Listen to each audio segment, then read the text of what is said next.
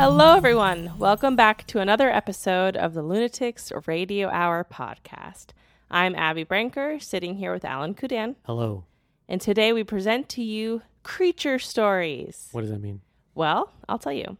Last week we did an episode all about the history and the mythology behind the film franchise The Creature from the Black Lagoon. Which we like. Even though we were kind of harsh last week. We love the creature. We hate the way he was treated. Well, listen, I've sat with this for a week now. For a week, yes. And I want to revise my opinion. Okay.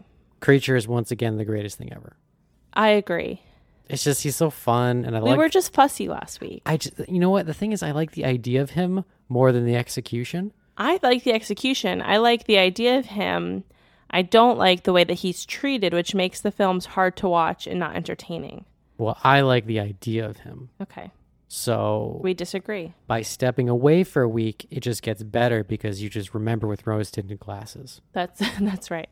Very good. So, of course, today, as always, in our Lunatics Library follow-up to our deep dive themes, we are presenting to you stories about creature amphibian type monsters. I think this is going to be a very fun Lunatics Library. I agree. Now, during the deep dive, we realized that the creature is so steeped in established mythology, but the idea of an amphibious monster is just so accessible. You know, it's not like, you're ripping off the creature. It's like, no, this is just a trope that you can already imagine. Sure. So I think, but the first story specifically is one that I believe is tied more to mythology. So to kick things off, we have someone whose paranormal stories have been featured on the podcast before, but not their fiction writing. Oh? Yes. So the first story was submitted to us by Hector Carlo of the Reshoot Movie Podcast. Hector was born and raised in Puerto Rico for the early years of his life, and he was writing to me when he sent this in about how they have bioluminescent bays in Puerto Rico. Oh. And one of them is open to the general public. Oh, I've experienced this. It's really beautiful. Yes. And so that's sort of like the scene setting for the story that we're about to experience. And Brillo, the name of his story, actually means glow in Spanish, just to kind of set that up. But the Reshoot Movie Podcast is super cool. They sort of go through different movies and just talk about what they would do to, if they remade them, like what elements they would change. So it's kind of a fun, different format. Oh, like if they were to remake the movie, how would they go about it? Yeah, like what would they take out and change about it? That's like fun. What they liked or didn't like, but kind of through the lens of filmmaking. So it's like when we just lay awake at night staring at the ceiling thinking about how we wish we'd done things differently. That's exactly right, but in movie form. That's correct. Yes. I should also say that Hector agreed to record this story for us, which was really special. So without further ado, we're going to let Hector take it away. Roll the tape. Brillo, written and read by Hector Carlo. The air feels thick enough to swim in. It leaves you with a shirt drenched with enough sweat to keep you tethered to the ground. A week ago you could sleep with just a fan running, but now the humidity is so strong that you feel yourself melting into the darkest hours. The landlord said the air conditioner will get repaired in a week, at most. After saying that, he ignored your questions about what day will be fixed for the last month. If any of your online friends asked you to describe this heat, you only need one word. Hell. For the first time in years, you were looking forward to work. The usual clamor of the supermercado would annoy you. Nothing says dead-end job like having tourists try to impress their loved ones by asking the cashier for directions to the Barguera in the most broken Spanish. Today was different, though. Today was a double shift, meaning you had cold air inside while the sun would shine its scorching radiance to everyone else.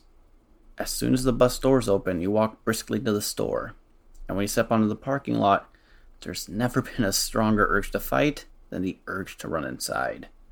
The electronic doors silently open when you get near, and you close your eyes, waiting for winter to hug like abuela. You feel no air conditioning, just the same humidity as outside.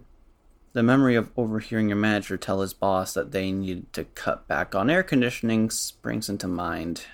You clock in with a heavy sigh. People say, you can choose how your day's gonna be. Those people don't have to be trapped in a cement oven. It's lunch, and you eat a sandwich you kept in the fridge, enjoying the coolness of the ham. Your co-worker, Miguel, sits down a foot away. His black, neck-length hair is slick and flat, not its usual bounciness. The two of you wordlessly eat together. You're about to go stand up to stock items when he looks at you. The same exhaustion's in his eyes, but also some warmth. Want to ride home tonight? You're gonna be miserable waiting for the bus, he says. You open your mouth, but before you can protest, he interjects. I'm not gonna let you back out of this. He lets out a chuckle before continuing. You get out at the same time as me. You sigh and nod, knowing deep down the bus would probably be late again. The rest of your shift is uneventful. At one point, a customer goes up to you and asks, ¿Dónde está el parguera? A smile crosses your lips that you hope looks genuine enough, as the same directions exit your lips for the... Is it the 6th time today? She nods with a grateful exaggeration and leaves to the cash register to get her groceries. It's 10 p.m. when you clock out. You're outside Miguel's car, waiting for him to finish closing the store. The air is not as thick now that it's been dark out for many hours. A small mirage of Miguel gets bigger as he runs to the 99 Accord, and he unlocks it right as he gets to the door. You step in, and as soon as the car is on, you immediately turn the knob for the air to come out. Nothing! Miguel gives an apologetic grin as he opens all the windows halfway. It's still broken, he mutters quietly. I'll have enough saved in a month if nothing else happens to this piece of shit. You nod, trying to hide the disappointment in your eyes. Miguel pulls out of the parking lot and it's quiet. He's leaning back and talking about the date he has planned for his partner. You're barely paying attention. Something you'll apologize for later, as the cool breeze flows across your face. Soon the wind slows down and you open your eyes. A groan escapes your lips as you see all the cars leaving the Parguera, deciding to clog up the road. Red fills your vision, and it feels hotter than anything else today. You look at Miguel, to the point of exodus that's causing this annoyance. Let's just park there while shit calms down, you say.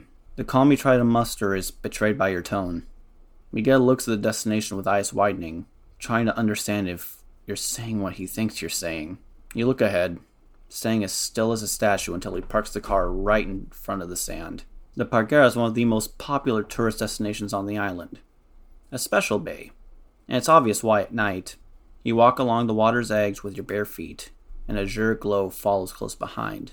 You haven't been here in years. You dunk your head into the water and stand back up.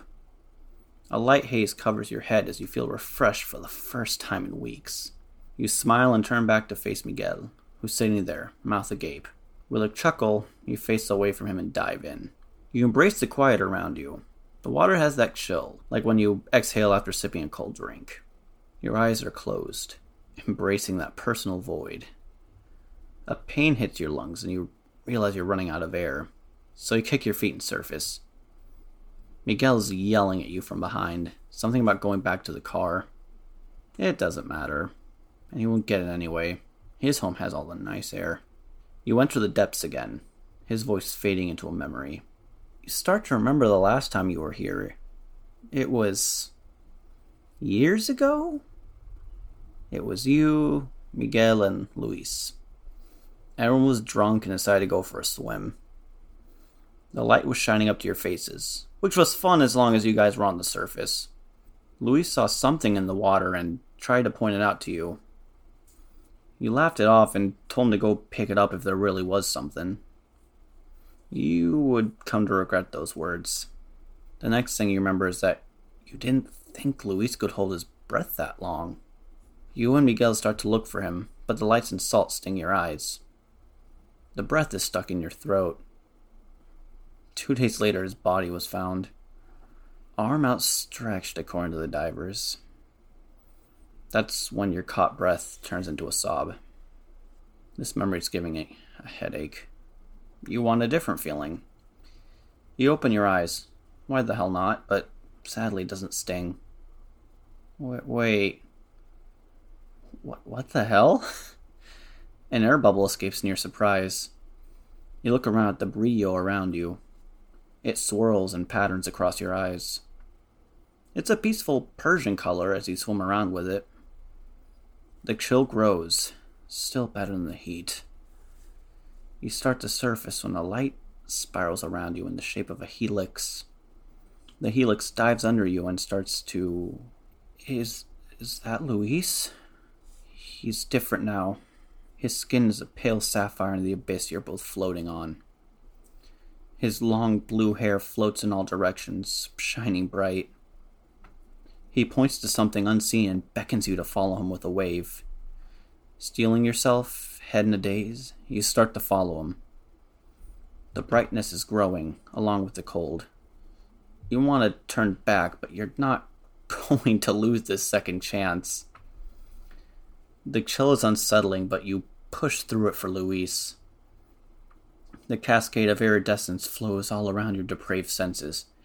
Everything is crystal clear to you as you follow Luis. As your vision gets bright and starts to fade, you release more of your breath. The bubbles glow as they emerge. Arms outstretched, you reach out towards the glowing figure.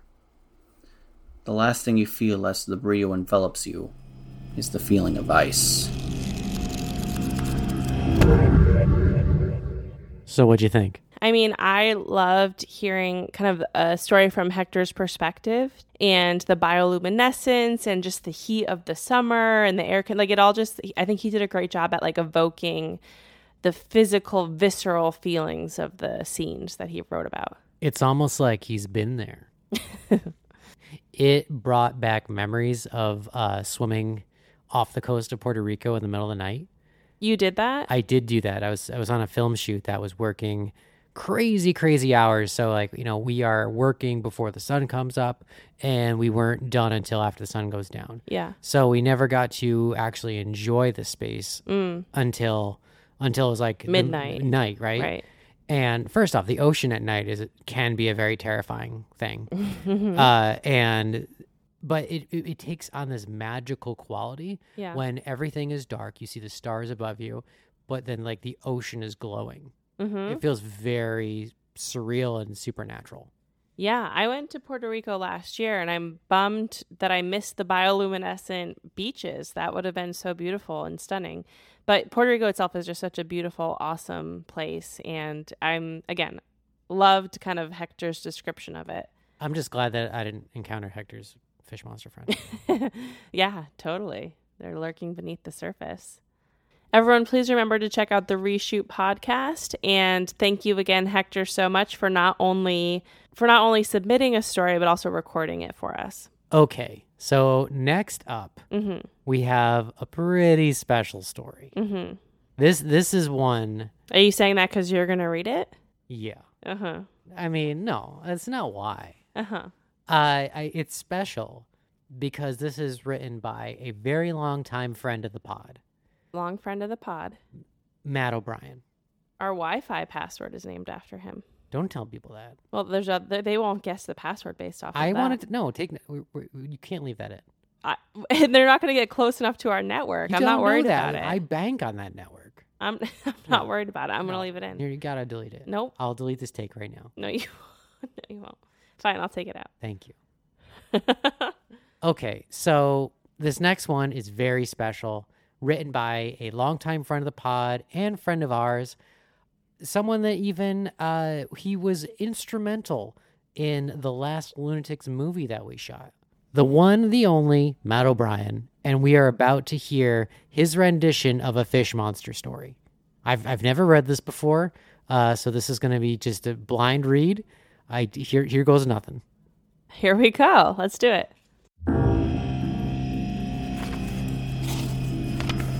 Red Moon, written by Matt O'Brien, read by Alan Kudan. It's after 9 p.m. I better not hear a peep, his father threatened. The young boy could only respond with a slight nod, as he felt a shiver come over him. His father turned away, closing the door behind him. Aside from the faint moonlight outside, Josh was in darkness. He pulled the patchwork blanket up, It was another cold night and there was a draft coming in. He didn't dare complain. The last time he did, his father made sure he couldn't sit comfortably on solid surfaces for a week. His father did not like having to deal with little annoyances, especially when his shows were on. The popping of a beer can being opened could be heard from the other room. Josh turned over, rolling himself into a ball to try and get warm. In his 6 years of life, Josh had never known anyone aside from his father.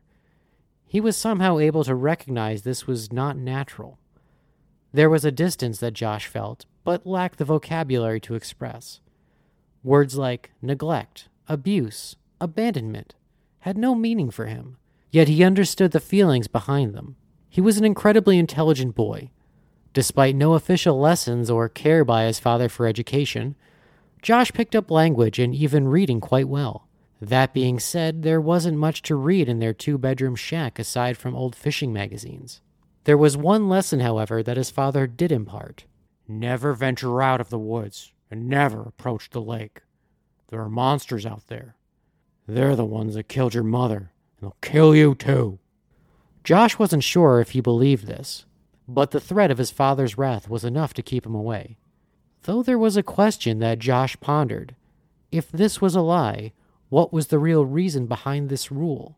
Josh's whole world was the surrounding forest and the interior of the shack. He wasn't allowed anywhere else. Even when his father ventured out for groceries, he would lock Josh in his room. The fear of the lake was real, though. At some point, his father must have spent some time there. In the corner of the shack was a collection of fishing rods that had collected dust over the years. Josh didn't believe he saw his father pick them up once. In his room, Josh contemplated his surroundings. A dresser filled with old hand-me-downs, an old stained teddy bear laying on top, its single-button eye staring back at him. Most nights were like this, him alone in his room, laying awake for hours until he'd hear his father begin to snore, the sounds of the TV still playing. Looking out the window, he could see it was a clear night, and the full moon was shining. He paused. A realization dawned on Josh. It was red. The moon was red. He had never seen it like this before. It was incredible. He slowly and quietly got out of his bed and peered out the window. The trees were obscuring the moon, but it was no doubt red, not a trick of the eye. Josh wanted to see it all, had to see it all. He heard a snore on the other side of the door. Now would be the best time to sneak out. Looking at the window, he considered the screws that kept the pane secured from being opened. He would have to go out the front door. Putting on a pair of pants, Josh approached the door to his room. Carefully opening it, he saw his father surrounded by empty beer cans, loudly snoring with some black and white sitcom playing on the TV.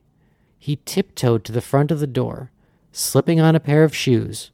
Josh hesitated for a moment. He was about to directly disobey his father, which could probably result in a lot of pain. But he had to go out. Something about the moon was calling to him. There was a small hanging mirror by the front door where he could see himself. We don't even look alike. And with that disobedient thought, Josh stepped outside. Despite being cold moments before, something about this little adventure had invigorated Josh. He saw the bits of the moon shining through the tree lines and started hiking in that direction.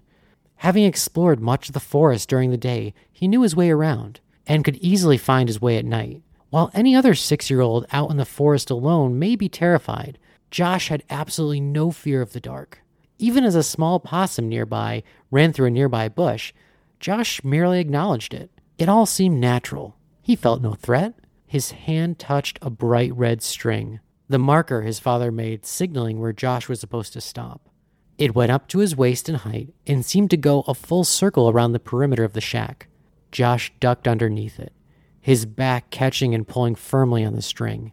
Josh stood up, sighing relief. He'd never been this far. He smiled and began to run in the direction of the moon. Back in the shed, the pulled string brought alive a series of bells that shook Josh's father awake. The tree line began to thin out, and the moon was seemingly becoming more and more clear. Josh slowly broke into a run, his heart pounding in excitement. There was something primordial about it. Piercing the forest line, he looked out at the full red moon.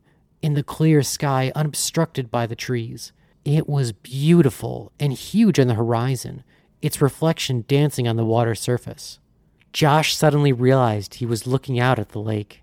The water looked almost like glass. It was so calming and peaceful. How could anything dangerous live there?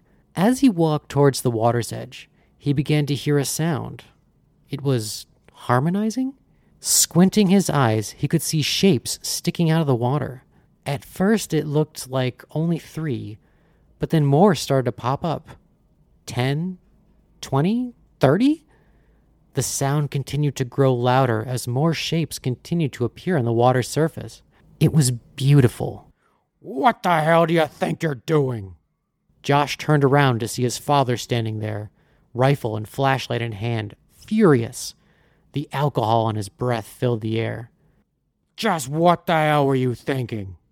Josh felt the hard slap of his father's calloused hand. Are you really this fucking stupid? I'm sorry, Josh sobbed. This was the first time he felt such fear tonight.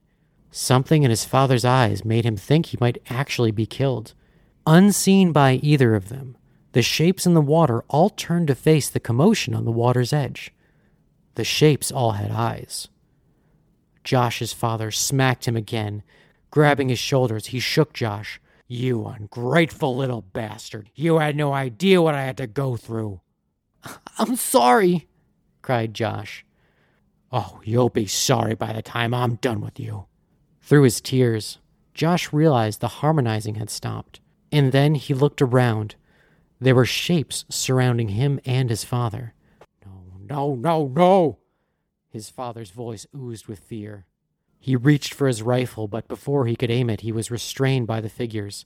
He screamed as he was slowly being dragged into the water. Josh was picked up by a single figure and carried towards the water as well. He looked up at the figure. It was covered in rainbow scales with ink-black eyes. Where its ears should be were fins. Along its neck were gills. Its hands were graced by long claws, and its body was slender but muscular. It was a human fish. Josh's father continued to struggle and yell, right up until he disappeared under the water's surface. Josh soon followed, having a momentary panic as he held his breath. Submerged beneath the water, Josh was held in the arms of the figure.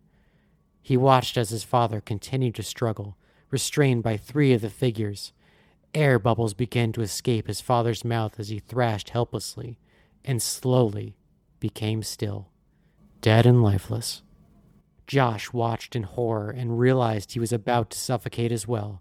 He struggled to break free, holding in his breath. The figure reached its claws to Josh's mouth and forced it open. A rush of water entered Josh's throat. They were going to kill him too. But death didn't come. In fact, quite the opposite. He could breathe underwater. The fish-human hybrid knowingly let go of Josh. Despite never being in such a large body of water, he was surprisingly comfortable. It felt natural.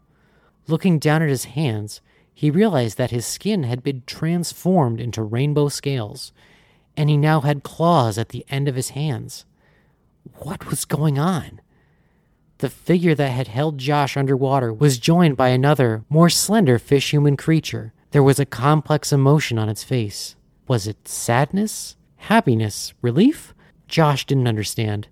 The 3 of them stared at each other. Josh was struck with a realization, an instinct that shook him to his very core. He swam towards the 2 of them, and they all embraced each other. For the first time in his life, Josh experienced a warmth and comfort from another being's embrace. He was home. He began to sob. Behind them, Josh's adopted father's lifeless body was torn apart and fed on by the rest of the fish creatures. The blood moon had risen, and they needed their meat.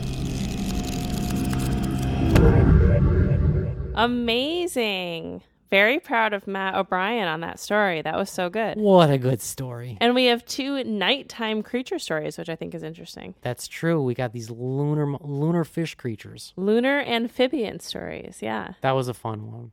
Yeah, thank you so much, Matt. That was lovely. I love a blood moon story, you know me. I mean, I'm always a fan of Matt O'Brien's writing. Mm-hmm. I wish he did more of it. I agree. Uh, He just like turned this out so quickly, and it's so well written. It was like, hey, Matt, you got to write a fish monster story. You have to. And he's like, huh? And then we explained a little further. And then he did. And it's so good. Yeah, it was so great. And we gave him a very unrealistic timeline. Well done.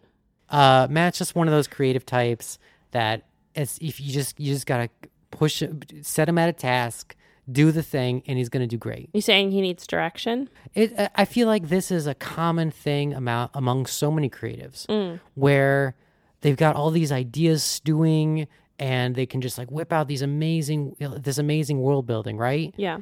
But we just don't do it. I'm guilty of this myself. I rarely write. You're very guilty of it. But I have all these ideas stewing. You have great ideas. But, let this story be a testament that all it takes is someone saying, hey, Matt, write a fish monster story. Mm-hmm. And that's all it takes to whip out a cool fish monster story. Next time you have this great idea and you're dragging your feet writing it, I'm just going to look at you and say, Blood Moon, and you'll know what it means. I'll forget by then. So speaking of Matt writing this story for us, that's not all. No, it's not. Matt's partner, Lily, we're also a big fan of Lily, longtime friend of the pod, also wrote a bonus, unexpected, amazing story for us as well. What a twist. It's like when you cast that lure and instead of one fish, you get two.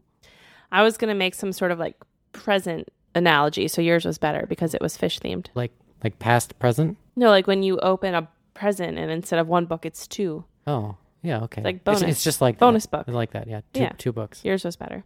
Lily has been instrumental in Lunatics Project for a very long time. Yeah, she helped with lots of films. She's been part of the podcast before, Exquisite Corpse episodes. Great salsa dancer. Oh my God, she goes above and beyond to help us out every time when we need her.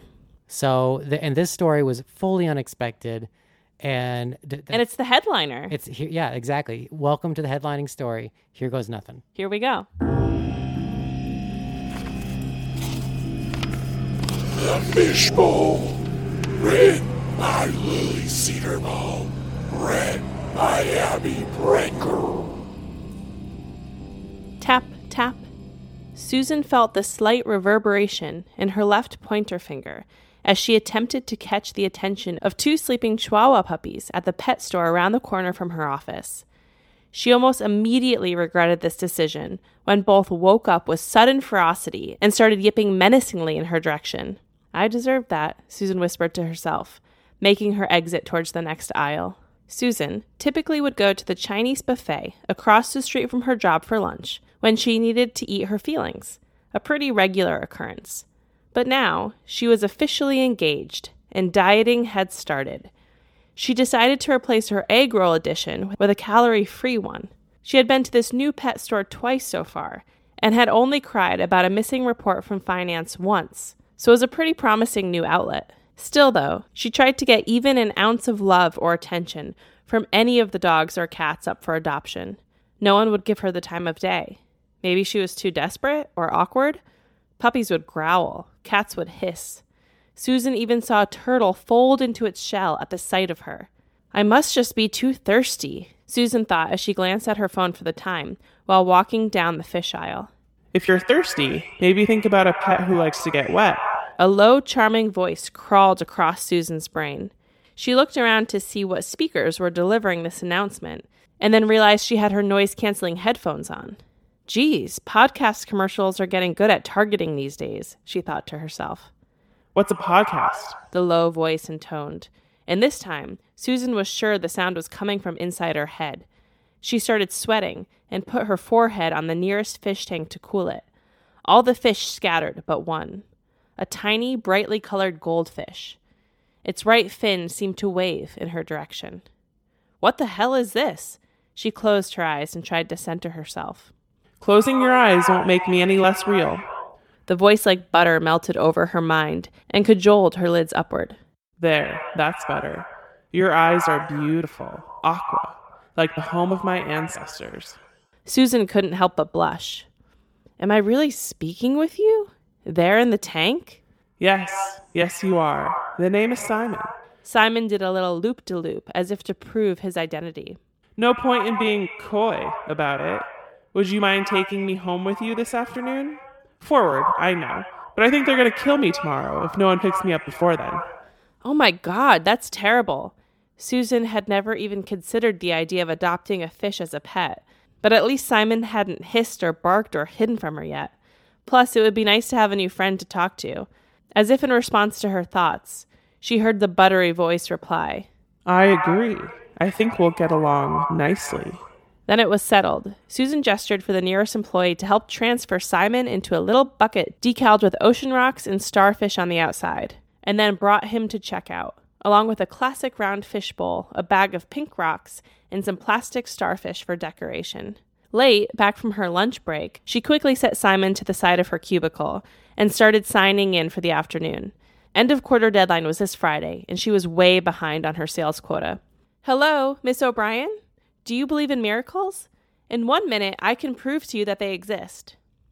Oh, yes, I believe in Jesus, Mrs. O'Brien hollered back. Awkward. Oh, well, good. Then if you already believe in miracles, then you'll have no trouble believing in the power of our new miracle weight loss drug, Priazitol. Dear, I pray for you. The line went dead. Fuck, Susan thought to herself. She was never going to make the cut here, and she was going to lose her job if it continued like this. If they're going to fire you, then maybe you should just quit. Simon suggested nonchalantly from his bowl. I can't quit. I'm saving up for a wedding. Even a moment's thought about the cost of the venues she had looked at over the weekend sent her into a cold sweat. Yeah, but you're obviously not good at this, and you'll only find out what you are good at if you go out and search for it. Simon wasn't wrong. She'd been the lowest salesman for the last 3 months since she started, and despite trainings to help her improve, there had been no change. The only problem is that she had no idea what else she could be good at. Knock, knock. Her manager, Bob Robertson, all of a sudden was leaning almost suggestively onto the edge of her cubicle, caressing the top of its walls like it was a living, breathing thing. Have a moment to chit-chat, Suze? She hated that nickname. Sure thing, Mr. Robertson. Please, call me Bobby.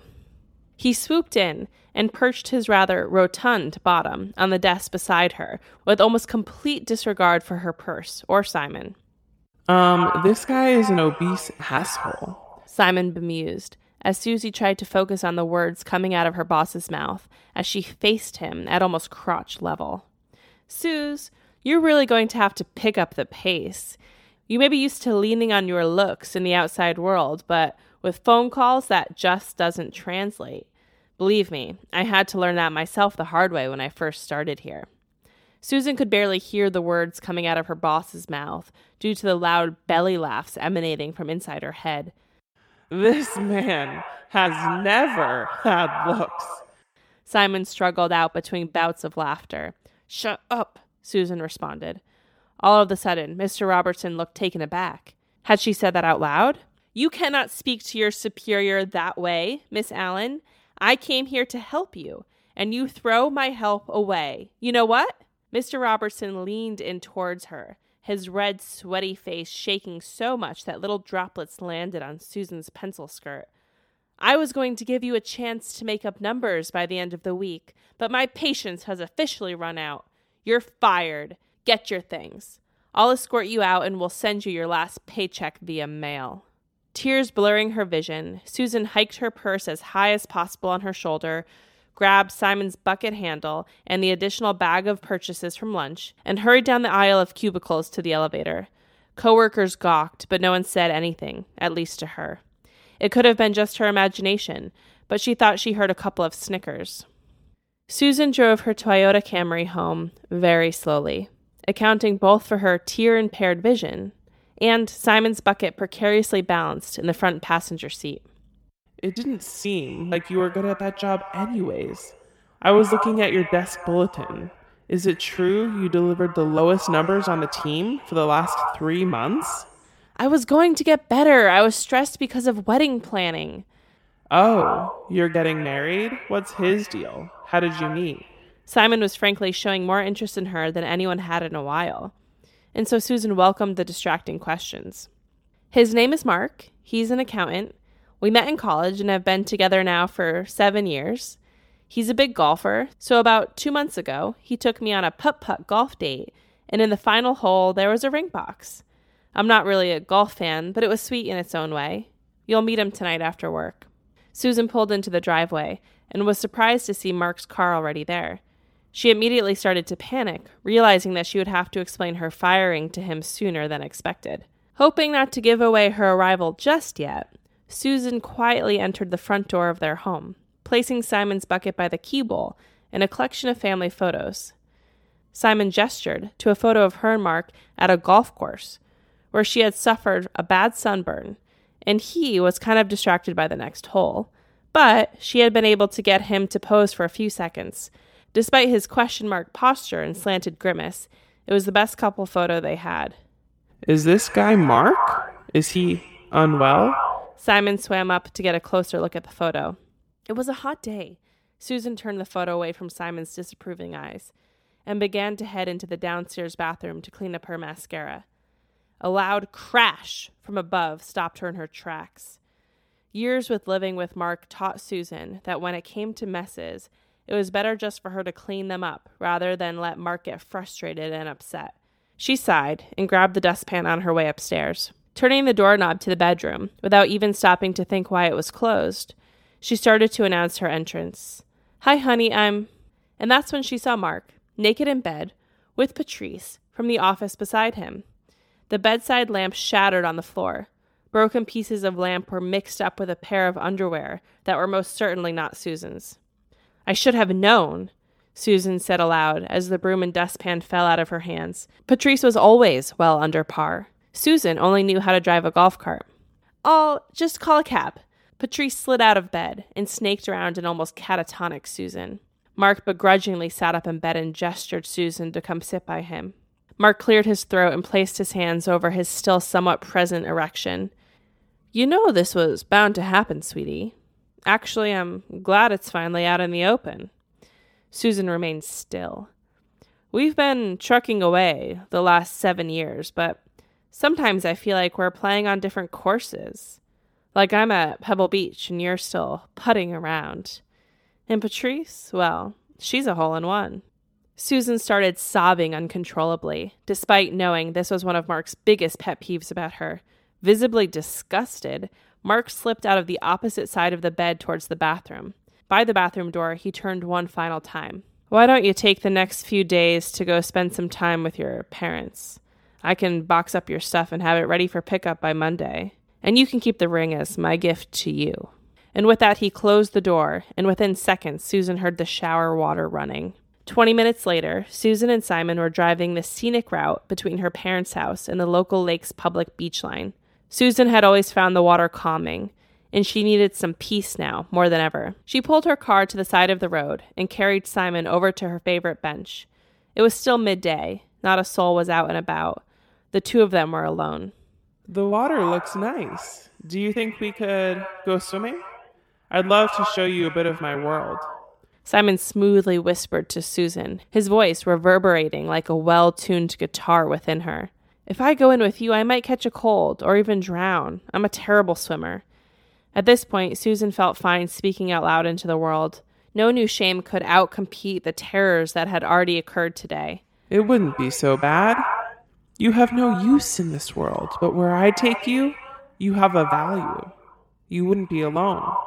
"Alone," Susan echoed, her tears slowing as Simon's caramel voice wrapped its arms around her. She almost felt his voice caress her fingertips. Come with me. You're no good here. You saved me, now let me save you. With these soft words, she felt him lift her body up, the decorated bucket still in her grip. She slipped off her flats and buried her feet in the cold, silky sand. "Okay." She closed her eyes as the first wave lapped at her toes. She kept walking, the warmth of Simon's voice protecting her from the chill of the world. It wasn't until the water reached her neck that she opened her eyes. The bucket floated right beside her, with Simon nipping at its top. She clicked open the top, and Simon swam over to the edge. Come along. You'll be of use where we're going. You will be mine. Susan's final thought as she sunk below the surface was, how nice it will feel to finally belong. Lily swinging for the goddamn fences. Look at that. I'm like almost like emotional. I really liked that story. I was surprised it ended. I was so involved. Lily, we need part 2. What happens next? What happens beneath the waves? Is this like a malicious Simon psychic fish? Well, I think there's 2 options, right? Option 1, Simon is actually some sort of like fish creature that will make her a fish creature as well. Mm-hmm. Or this was all happening in her mind, which I think Lily points to quite often. Right, and she was involved in a car accident years ago, and No, and this was her sort of ending it as she had this terrible thing happen to her. That's pretty bleak. I mean, that's a pretty bad day. Pretty bad day. But if there is a part 2, Lily, we would love to hear it. I mean, I don't want to blame Susan, but she should have seen the red flags in Mark a long time ago. Anyone that describes their relationship with golf analogies is a big stop, big hard pass. Fair enough. But we're all fallible. That's very true. I mean, listen, anyone who plays golf in general, no offense, I just can't hang with that. It's a lifestyle. Hey, nothing on golf. Love golf. I'm not compatible with it. I'm not judging anyone who plays it. I just know myself. I mean, I love golf culture. You love golf culture. I've never in our 5 years of life together seen you ever talk about golf or play golf. Well, I have my secrets. Golf equipment is like pretty hard to hide. I don't play golf. Mm-hmm. You secretly watch it? No. Okay. Great. Don't make me spill my secrets. Okay, great. But Do you read golf fan fiction? But I don't like people that would use their cheating analogy. That wouldn't explain their cheating behavior through a golf analogy. Patrice, she's a hole-in-one. Yeah, screw that guy. Yeah, screw Mark. We hate Mark. Yeah, I was waiting for Simon to just go like full telekinetic fish and just like rip the guy apart. But I mean, I didn't write this story. Lily did. Lily did a great job. Lily did an Stop amazing job. Stop job. trying to amend her work. It's not that I'm trying to amend it. I'm just so I'm so enraptured. Mm-hmm. Like I want to know this. And hey, Matt is guilty of this too. He does this all the time. You tell him a great idea, and he's like, "Hey, what if we did this? Also great idea." And we're like, "That's also a great idea." And then we just get excited. Yeah, that is you and Matt 101. Yeah. Having worked on several creative projects with you, it's the most frustrating thing It's ever. so fun. That's how we get through our day. Well, oh my gosh. Okay, so thank you so much to Lily, Matt, and Hector. We owe the creature some love, and it was really nice to have these kind of different takes on the theme to round out the little mini series here on Creature from the Black Lagoon. Absolutely. And I think that's one of the reasons why I was so excited about these stories specifically, because each one of them was so starkly different. Absolutely. If you would like to submit stories to us or get on our writers mailing list where I send out the upcoming podcast topics so you could write something to be featured, then please email me at thelunaticsproject@gmail.com and I will get you added to that list. And as always, thank you all so much for being here. Thank you for listening. I hope everyone is staying safe, staying well, staying spooky, and we will talk to you soon. Bye. Bye. Thanks for listening. If you'd like some bonus content, consider supporting us on Patreon to access our patron-exclusive podcast, Horror Movie Club. Also, head to lunaticsproject.com to check out our spooky merch and apparel. You can find us at Lunatics Project on Twitter and TikTok, and The Lunatics Project on Instagram and YouTube, where you'll find our short horror films, cemetery tours, and so much more. And please rate and review. A little feedback goes a long way to help us grow and get more content out there. Our cover art is by Pilar Kep, and musical bumpers are by Michaela Papa and Jordan Moser.